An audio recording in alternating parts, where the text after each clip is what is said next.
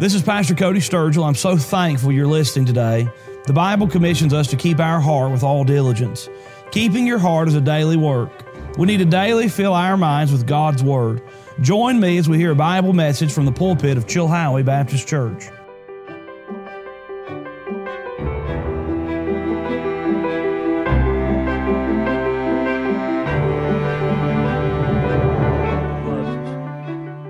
In light of this fact, in light of there's something better than life, what should we do? The first thing we should do is we should praise the Lord. If you find yourself in a difficult moment, in a difficult circumstance, praise the Lord anyway. I don't know if you're like me, but there have been moments in my existence when I didn't want to praise the Lord. I didn't like what I was going through, but I was reminded of by the Lord that in moments like these, you need to thank me. I say, okay, Lord, give me something to thank you for. The next thing you know, God who communes with our spirit will show you something to be thankful for. And you say, thank you, Lord, for that. You say, thank you, Lord, for this. And thank you, Lord, for another thing. I was in the hospital late the other night with one of our dear men. He'd had one of the most difficult days of his life. So we sat in the hospital together, and he was a little bit weepy and upset. He began, I watched it. I didn't encourage it. I just watched it. He thought of something. He thought of all the years that he'd had good health. And he looked at me and said, now, that's something I can thank God for. And as if I wasn't in the room, he said, thank you, Lord, for all these years of good health. Preacher, that's something I can be thankful for. And he found another and another. And you know what happened? He encouraged himself in the Lord. And God blessed. Did the circumstance say? No, it was still terrible.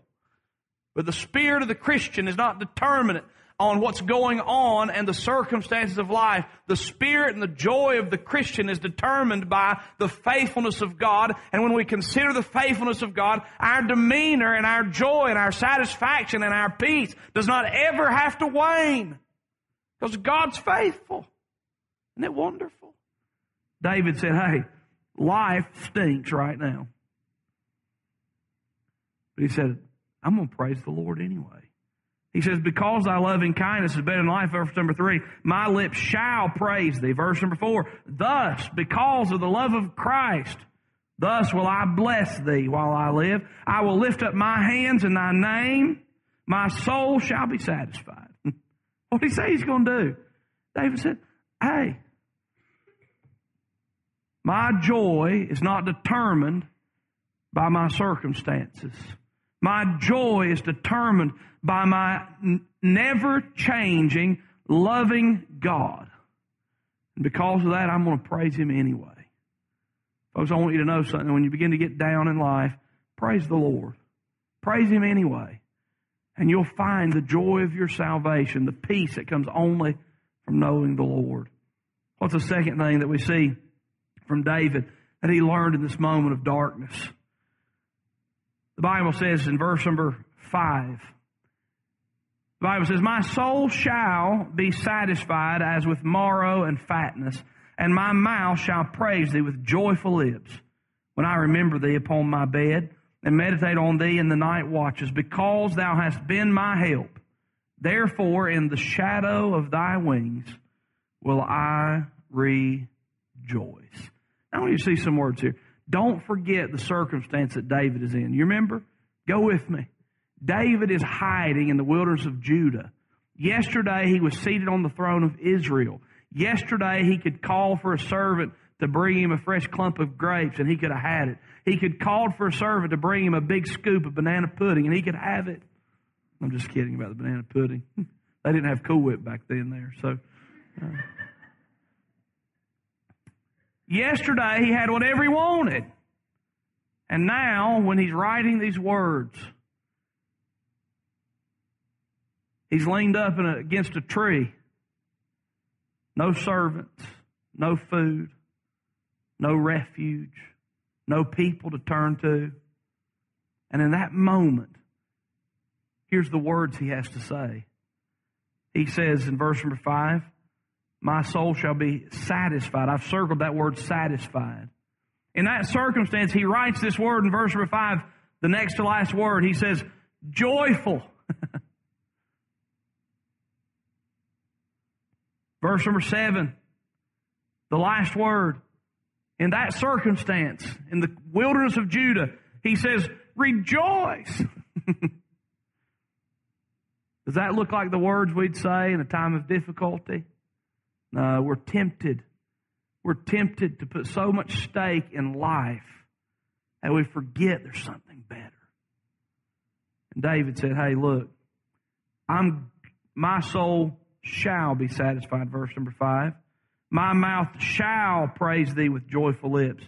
Verse number 7, because thou hast been my help, therefore in the shadow of thy wings will I rejoice. You know what he's looking? He said, I'm going to be satisfied. I'm going to be joyful. I'm going to rejoice. You know what he did? He planned on the goodness of the Lord. You know what we like to plan on? We're Eeyores. You know what Eeyore did? Thanks for noticing me. You know, life is a bunch of thistles. It's terrible. Everything's awful. The end of the world. He wasn't an Eeyore at all.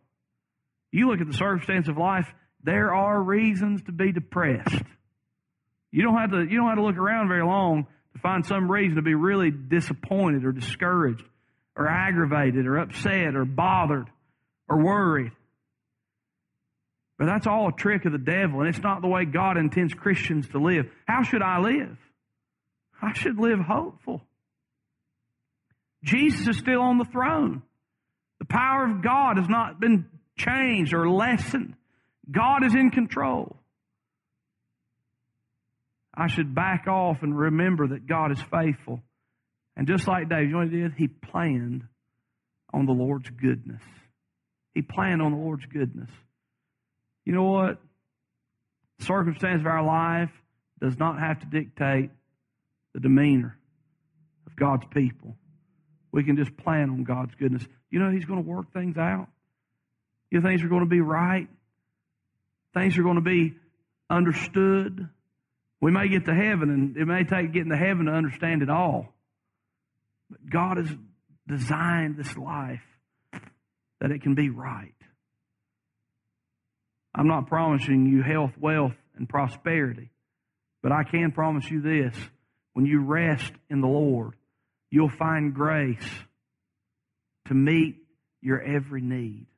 God's faithful. God's faithful. Better than life. Now, everybody has somebody to point at when life isn't the way they think it ought to be. Oh, it's so sad to deal with such bitter people.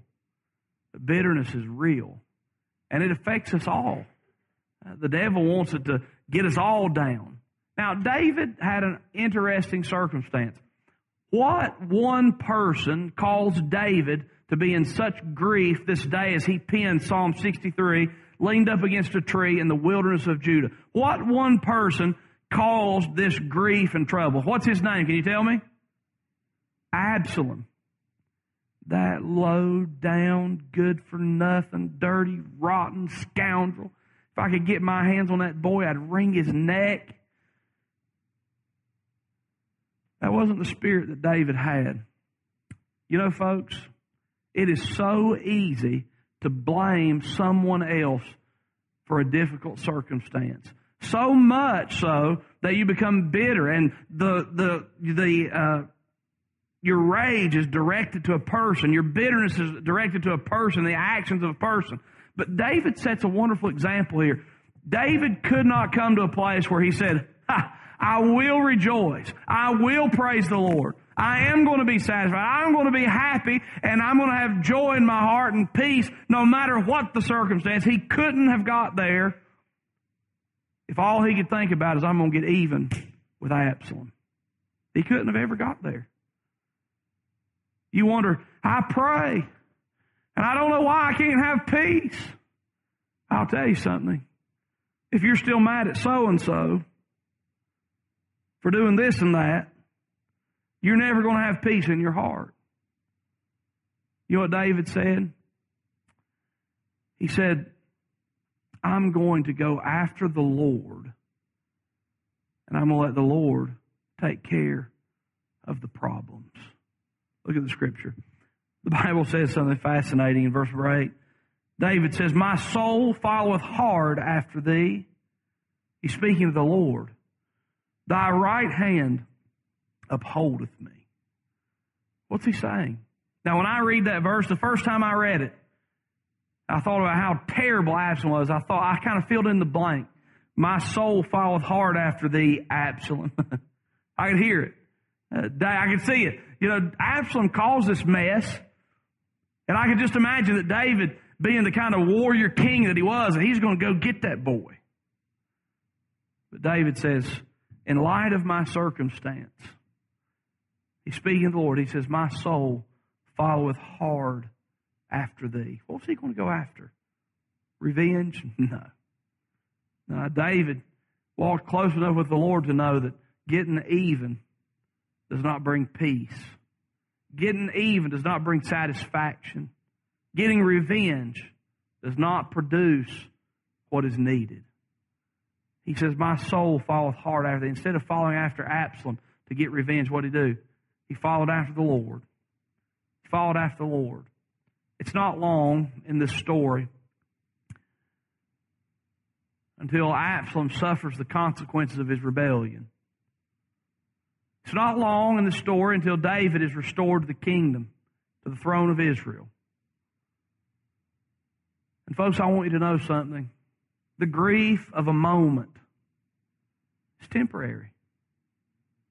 The glory of living for Jesus is eternal. And about the moment that you think, everything's over, put your faith and trust in Jesus. Make Jesus the Lord of your life. And you know what you're going to be able to do? In the midst of the darkest times, you're going to be able to back up and say, I will be satisfied. I will praise the Lord. I will have peace in my heart. Why? How? Because the loving kindness of my God is better than anything life has to offer anyway. I'll rest in the Lord. I'll rest in His faithfulness. I'll trust in Jesus because His loving kindness is better than life. What a wonderful Lord. What a wonderful privilege. You see, your circumstances don't have to be perfect in order for you to be satisfied. But your relationship to Jesus needs to be right. How can I have a right relationship with Jesus? Well, it first begins here. If you're here today and you've never been saved, there's never been a time when you humbled yourself and asked Jesus to come into your heart, then you need to be saved. All men are sinners. That includes you. Your sin has a penalty. The penalty of sin is death and hell forever. But Jesus Christ, God's Son, paid the price for our sins on the cross of Calvary. And through what Jesus has done for us, we can ask Jesus to come into our heart and forgive our sins and be our Savior. And when we pray and ask Jesus to be our Savior, guess what we get? Everlasting life, forgiveness of sin, a right relationship with Jesus. You may be here today and you say, I've been saved, but my heart's turned against God. I've been cold. I've taken up life in my own hands. I'm trying to protect it. I tell you what, you take that life and try to take it and do it yourself and protect it yourself and care for everything yourself, you're going to be a miserable human because it's out of your control. You can't help it.